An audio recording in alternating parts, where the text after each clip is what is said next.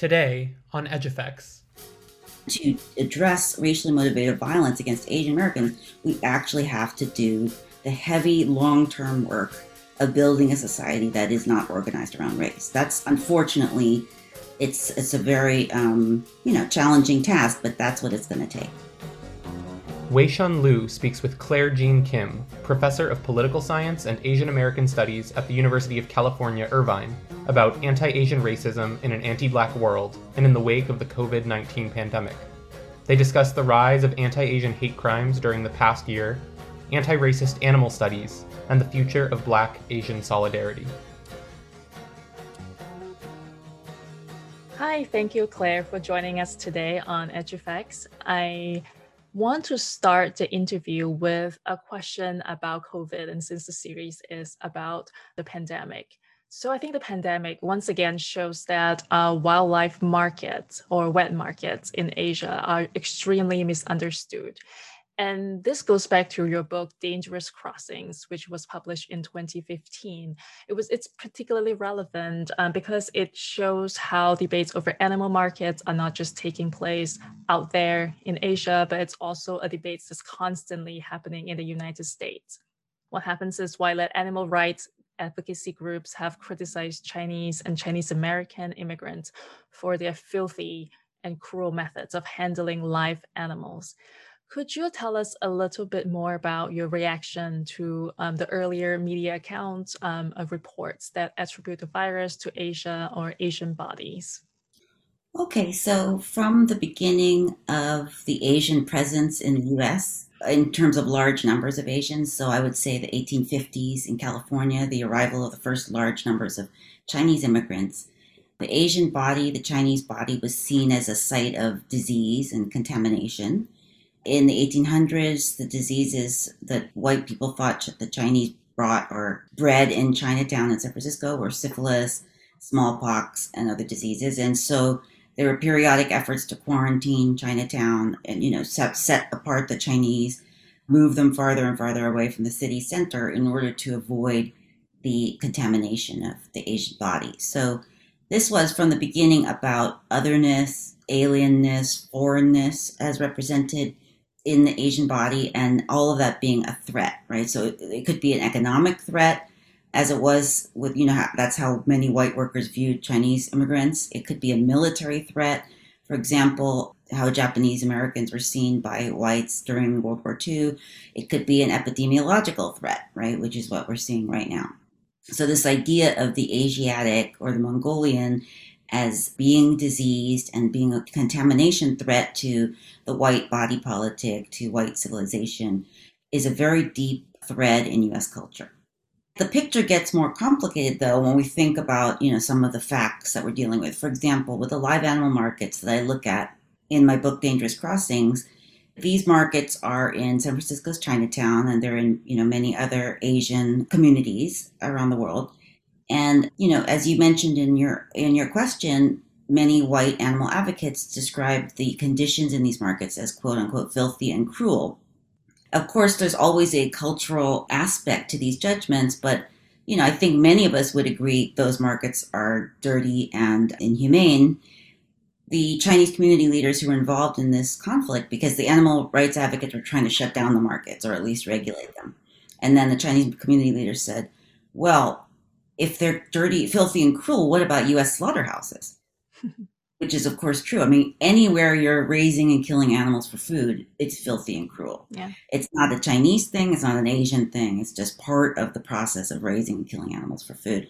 So the Chinese community leader's point was you're selectively choosing to focus on this as an offense when you all are eating meat that's raised in a factory farm and put through a slaughterhouse, and it's the same issue.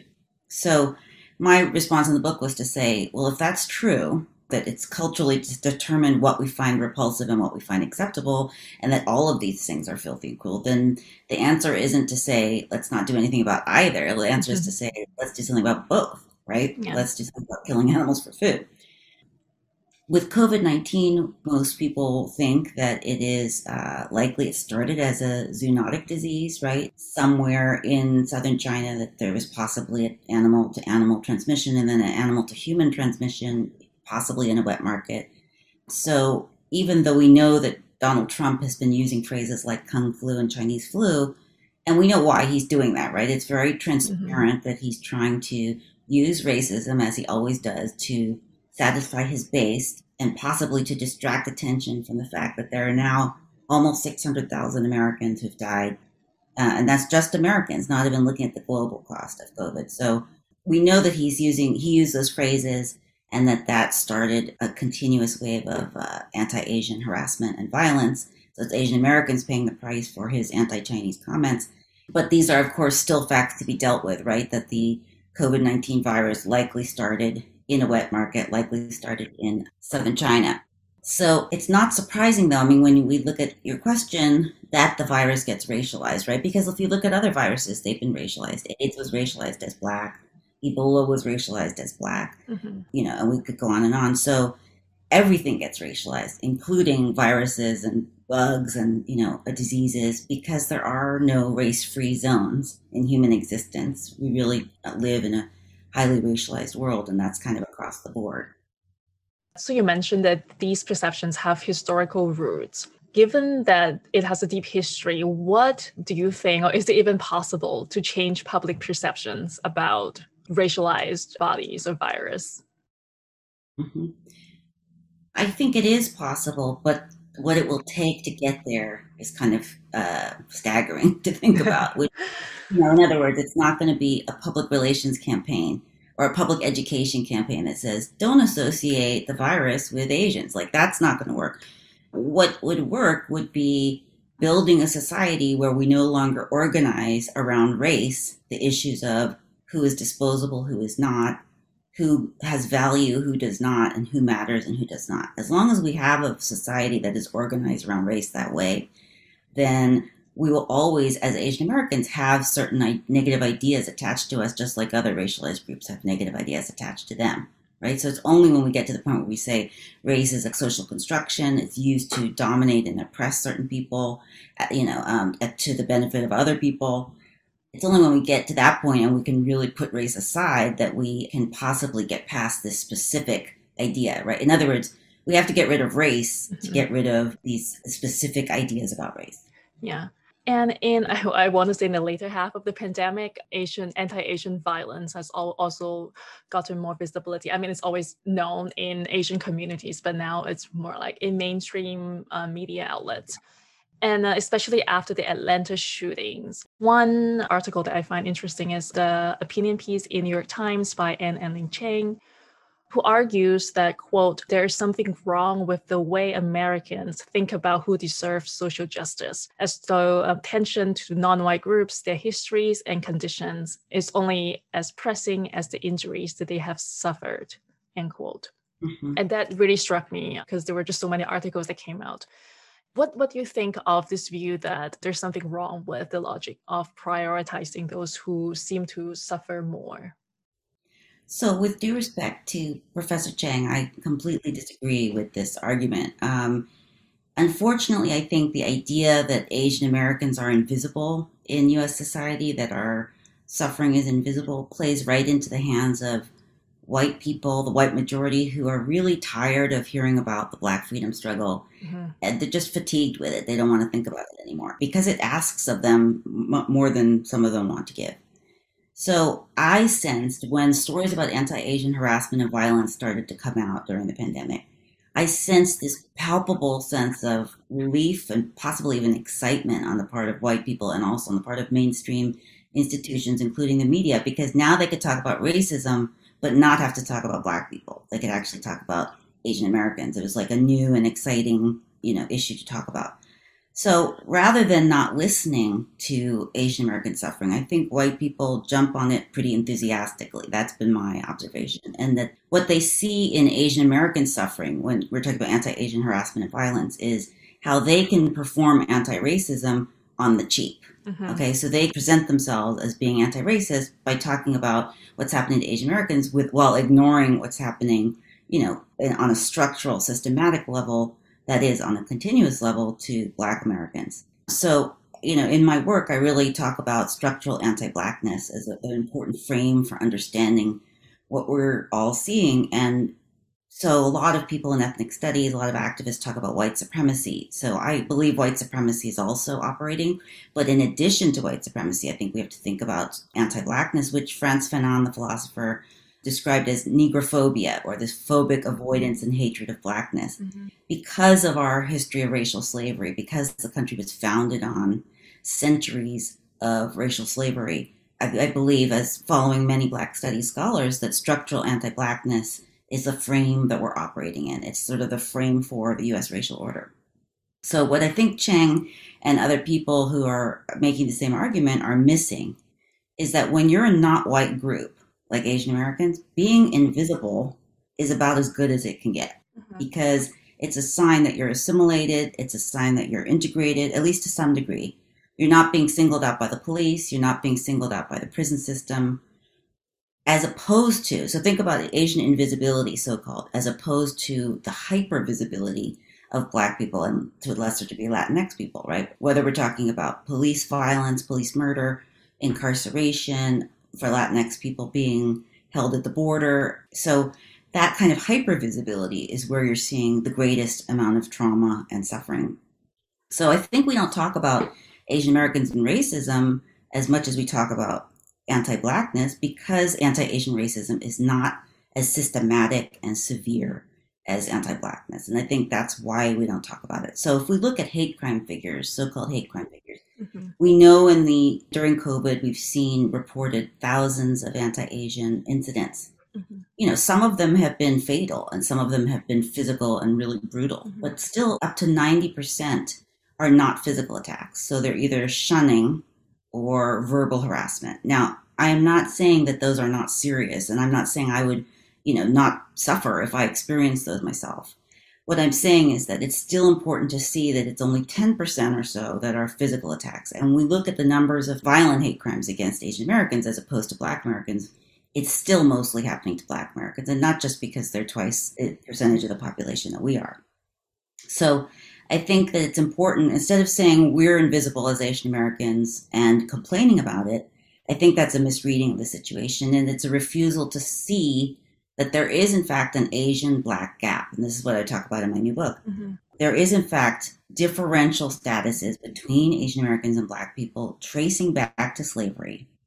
And we can't, as Asian Americans, say we're all in the same boat, all of us minorities. We actually have to deal with that gap. And I think that that's the reason I disagree with Professor Cheng's argument. Thank you for your clarification. And I do have a question about addressing anti-Asian hate crimes. And I'm really glad you pulled up the figure about the nature of these hate crimes that have been occurring. And you were quoted recently in a LA Times article about the superficiality of the new anti-Asian hate crime bill. Could you elaborate on what you meant by that? And maybe it has to do with the way an anti-Asian hate crime is sort of like identified and the nature of these specific incidents. Yes, so I just gave a talk on this and wrote an article for Ms. Magazine on this, so I am fired up on this issue. So the COVID-19 Hate Crimes Act, which the Congress passed and President Biden just signed, so now is law, will not work. Let's start with that first point. Okay. There is no credible evidence that calling things hate crimes and passing more hate crime legislation reduces racial violence or does anything to stem that problem. I think it's a way of making Asian Americans feel better temporarily to say, oh, we got this law. And don't forget, it's Asian American elected officials who introduced the law and they shepherded it to success. And I think they get to show their constituents, oh, we did something for you. And the government as a whole gets to say, again, we did something about racism. We did something for Asian Americans. So it won't work, number one. And again, to address racially motivated violence against Asian Americans, we actually have to do the heavy long-term work of building a society that is not organized around race. That's unfortunately, it's a very challenging task, but that's what it's going to take. So I think there's more than this going on, though. It's not just politicians doing something for their constituents to look good. There's more than that going on with this act, the Hate Crimes Act. So what we have to do is look at this Hate Crimes Act and say, how does this act promote certain ideologies about anti-Blackness and protect the carceral system as it is currently set up?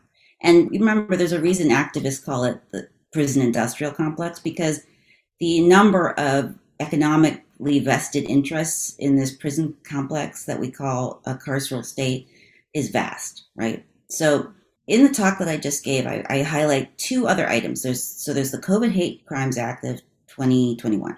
Then there are two other items I thought we should look at it next to. One is what's called the Report of the International Commission of Inquiry on Systemic Racist Police Violence Against People of African Descent in the U.S. Mm-hmm. This is a human rights report. International human rights experts put together this report, released in March 2021.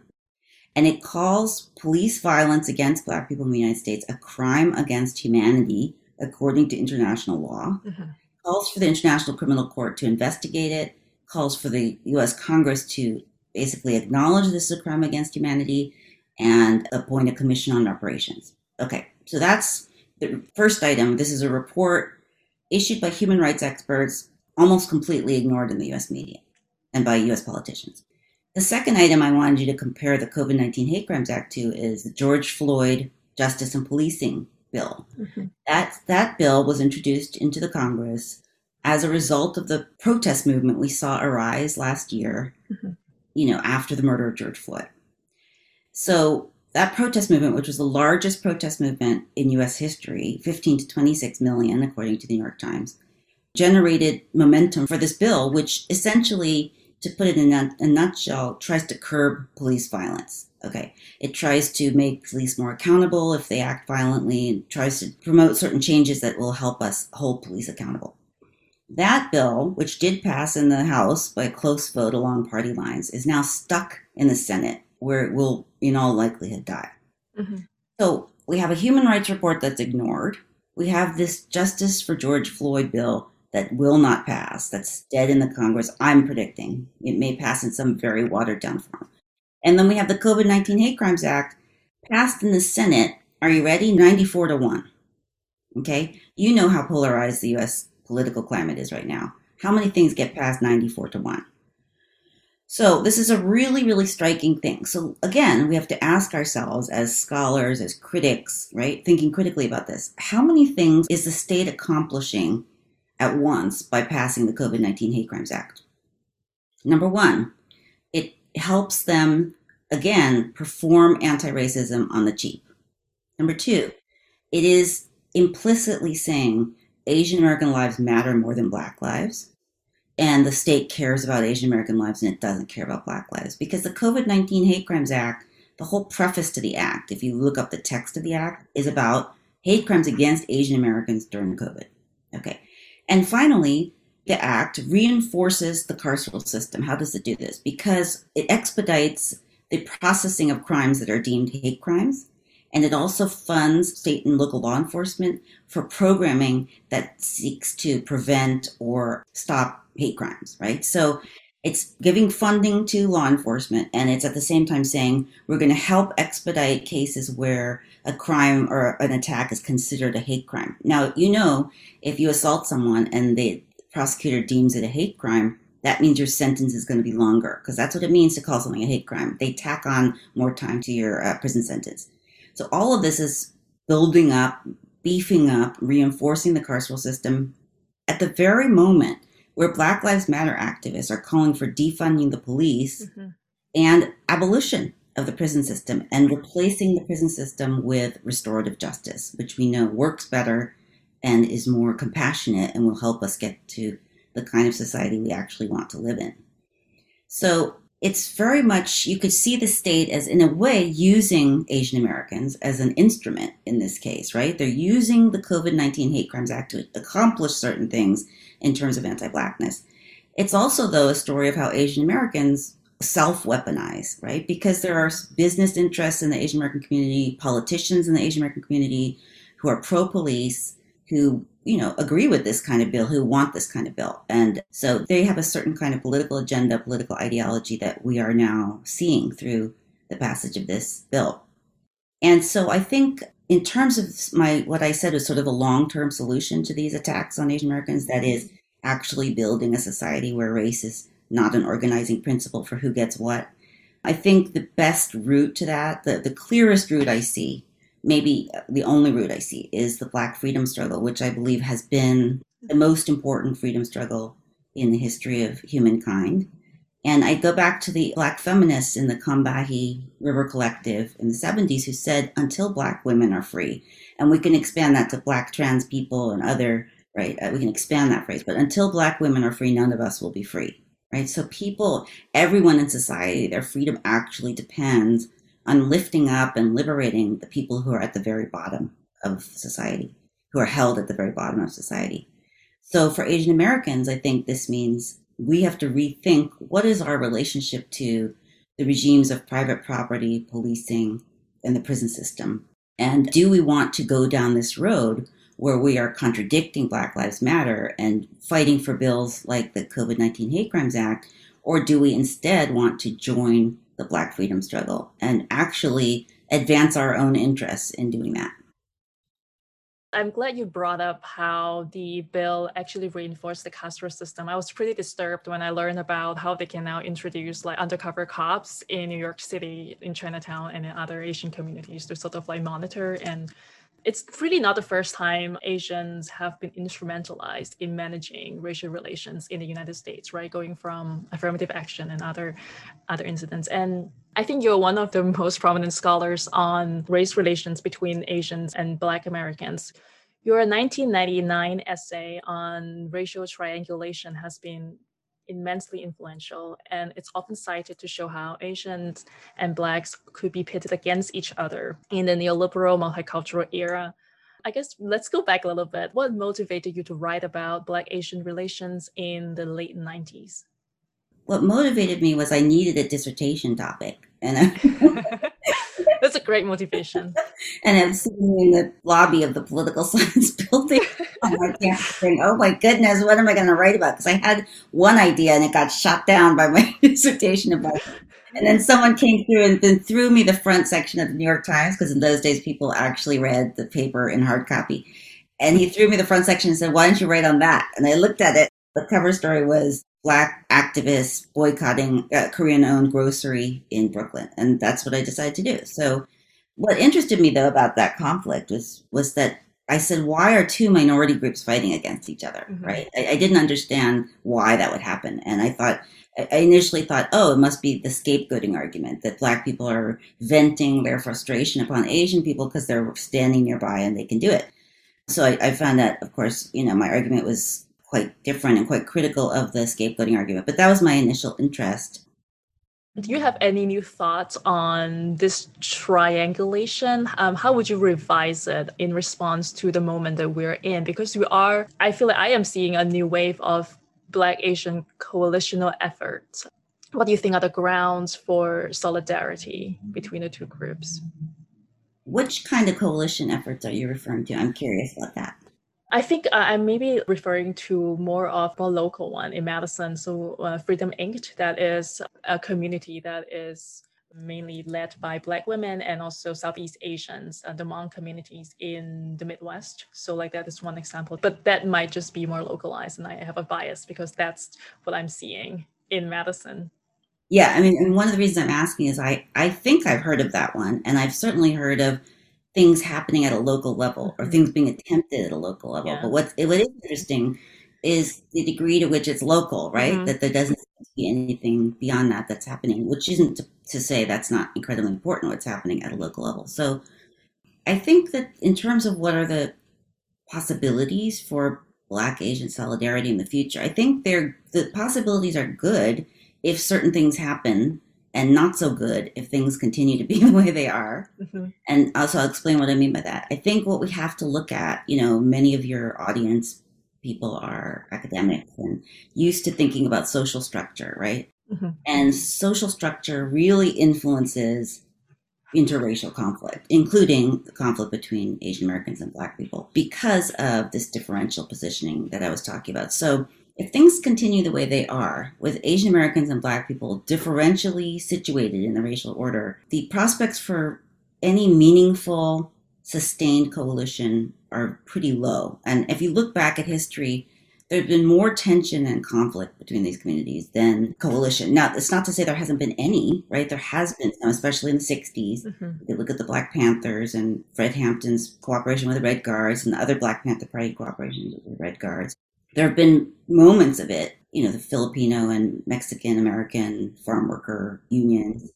There are moments of it, and those are important moments. But in terms of why we don't see it more often or in a more sustained way, I believe it's because of this differential positioning, which is usually not acknowledged by anyone, right? This is kind of a repressed truth because it's inconvenient for political coalition building. Some people think, how can you have a coalition if you start talking about the things that divide you? You have to kind of push that aside and focus on what brings you together. But the problem with that, in my view, is history shows us that doesn't work all that well. Maybe we would get farther with our political coalitions if we started with the truth, which is that Asian Americans are differently situated, and that it doesn't mean we're not subject to white supremacy. It doesn't mean we're not discriminated against and sometimes killed because of race, and that we don't suffer because of race. It just means it's a different position than Black people. We were not enslaved. We were not subjected to Jim Crow. We are not subjected to mass incarceration and over-policing. Therefore, there's a different set of issues and a different situation, and we have to be honest about that to build political relationships. So the new book that I'm writing, and I've finished a draft, so it's with the publisher now. I hope it'll be out early next year, is called Asian Americans in an Anti-Black World. And it's trying to revise the racial triangulation theory. So that theory, I came out in an article I wrote in 1999. And really there I was saying Asian Americans are seen as between Black and white in terms of who's inferior and superior, but they're also seen as more foreign than either one. And that piece is having its moment. Like there are some people who are kind of talking about it now because of what's going on. And even there's supposedly, according to some former students of mine, they're arguing about it on Instagram, things like that. So that's when you know you've made it, right? That's nice. Tweeting. But at the very moment that's happening, of course, I'm saying, well, I don't agree with that theory anymore. I created it.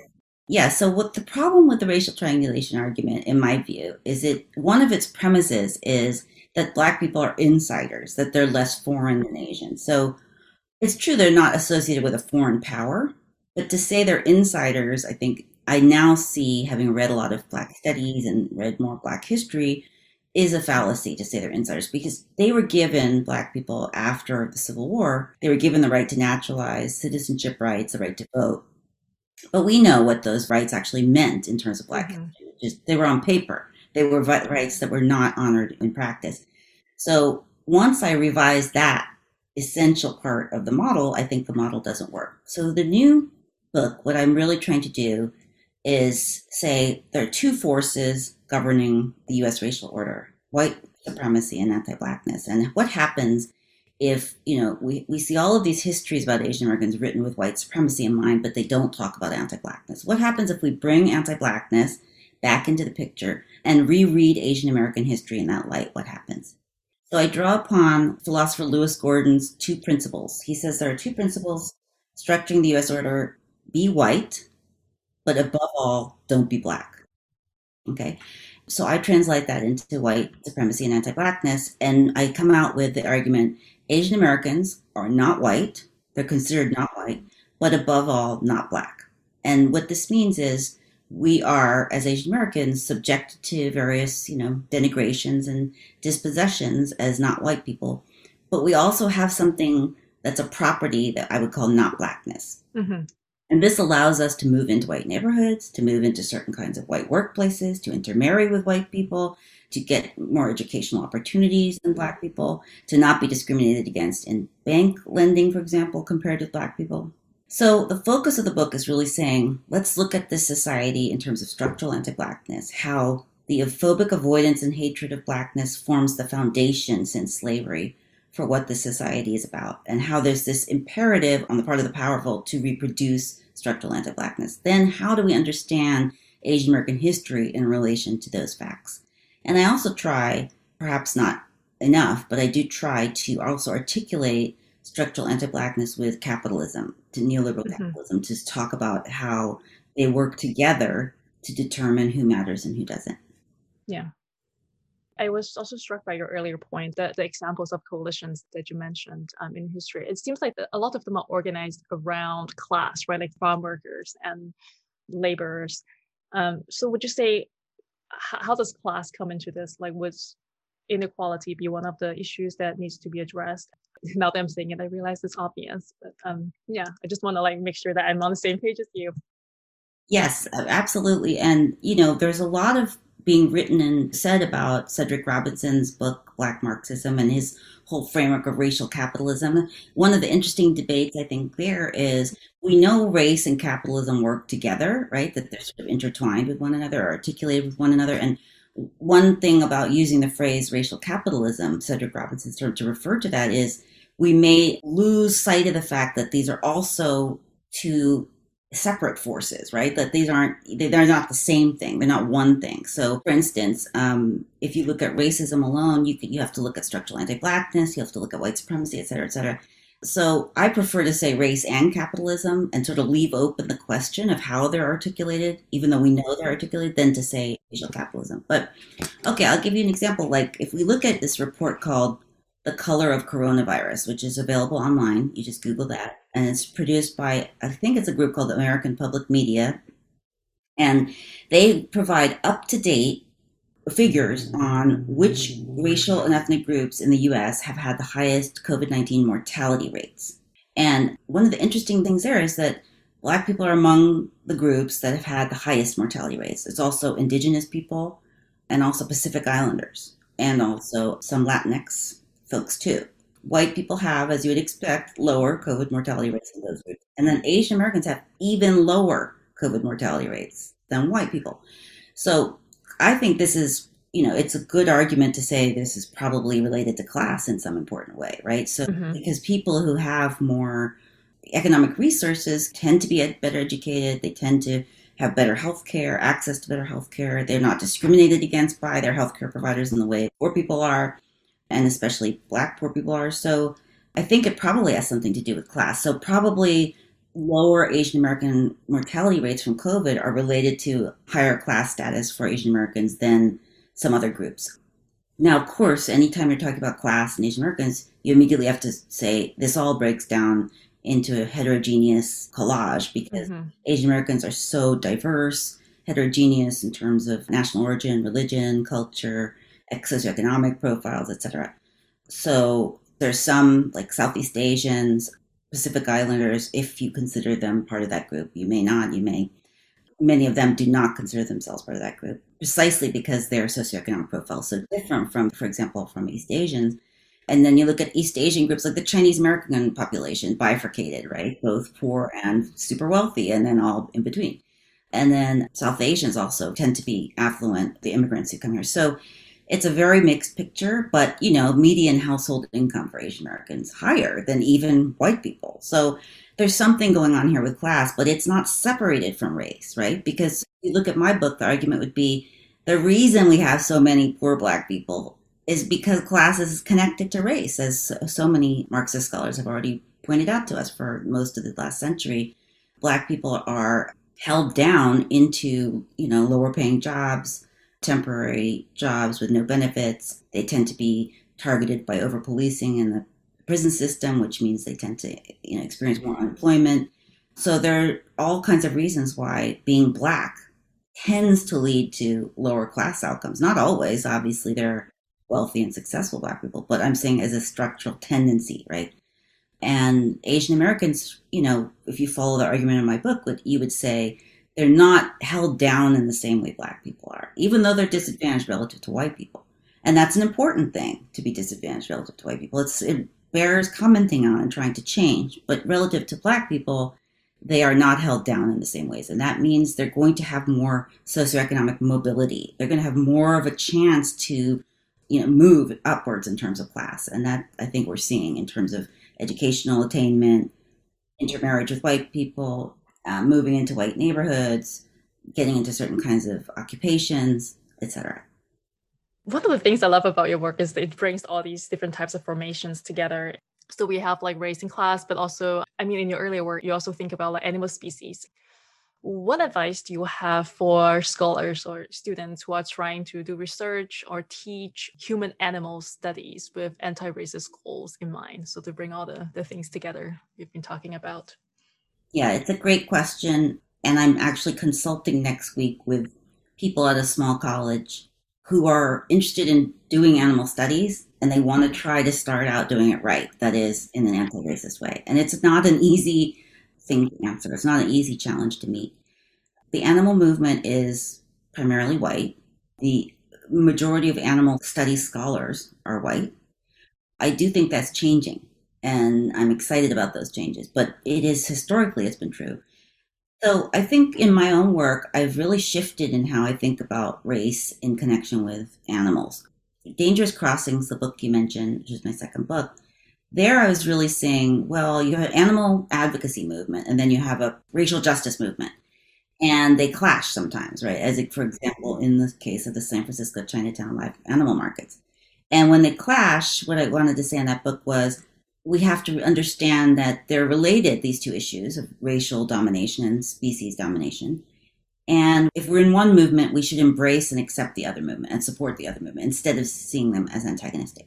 So that was like an initial position for me. I then moved slightly to writing this piece on the killing of the gorilla Harambe in the Cincinnati Zoo in 2016, I believe. And in that piece, I really say, look, the Blackness in particular, not race, but generally, but Blackness in particular, and ideas of animality, especially apes and primates, these things are so interconstituted in the Western imagination. They're literally inseparable. I mean, if you go through negative depictions of Blackness from like 1500 to the present, the ape metaphor comes up over and over and over again. It's inescapable. So as people who are interested in animals, we have to be thinking about how is a very idea of animality or species difference interwoven with the idea of Blackness in a way that, you know, we have to reckon with. Or if you're interested in race issues, you also have to be asking that question. And there are a couple ways that I think that these things come together that don't work. So I'll give you an example of what I think not to do. There's this book by Gary Francione called Animal Rights, the Abolitionist Approach. And animal liberationists, that is, people who believe in ending the instrumentalization of animals and not just making things more humane for animals, right? Animal liberationists, some of them call themselves abolitionists. And my problem, I was going to say my beef with that. My problem with that is, see, my language is very speciesist, and even though I'm thinking about it, one of the problems with that is that if you read Francione's book, I'm sorry, it's a co-authored book, but I can't remember right now who the other author is. If you read the book, they say Black slavery, racial slavery was successfully ended. So we can also end animal slavery, right? So literally they're making the argument for animal abolition by disavowing the Black struggle and saying that problem's done. We fixed that problem. Okay, that's one problem with dealing with that. And then with dealing with those two issues in that way.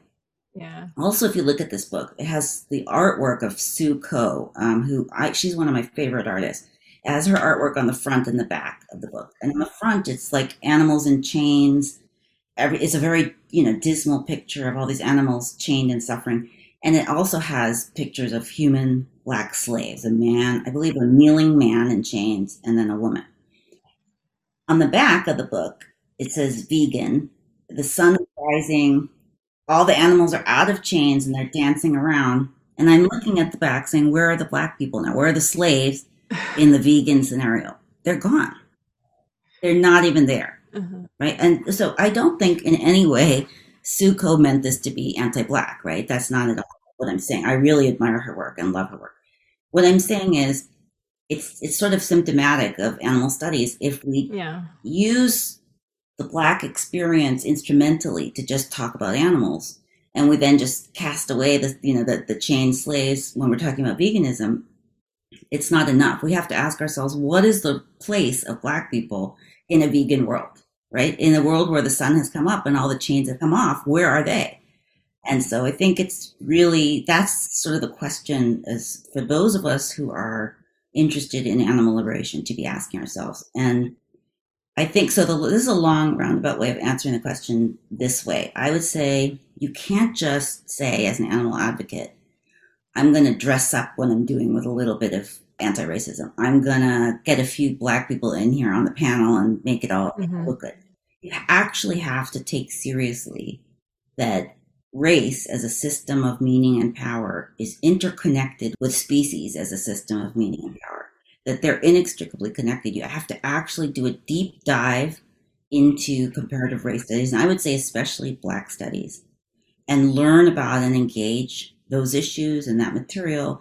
Otherwise, you're not actually getting to the root of the problem with animals, and you're not going to, even on a strategic level, you're not going to advance the animal movement if it seems at odds with Black Lives Matter and the Black freedom struggle, or if it seems just as likely disconnected from that, right? You actually have to be able to show the connections, and it's very hard for non-Black people to do that.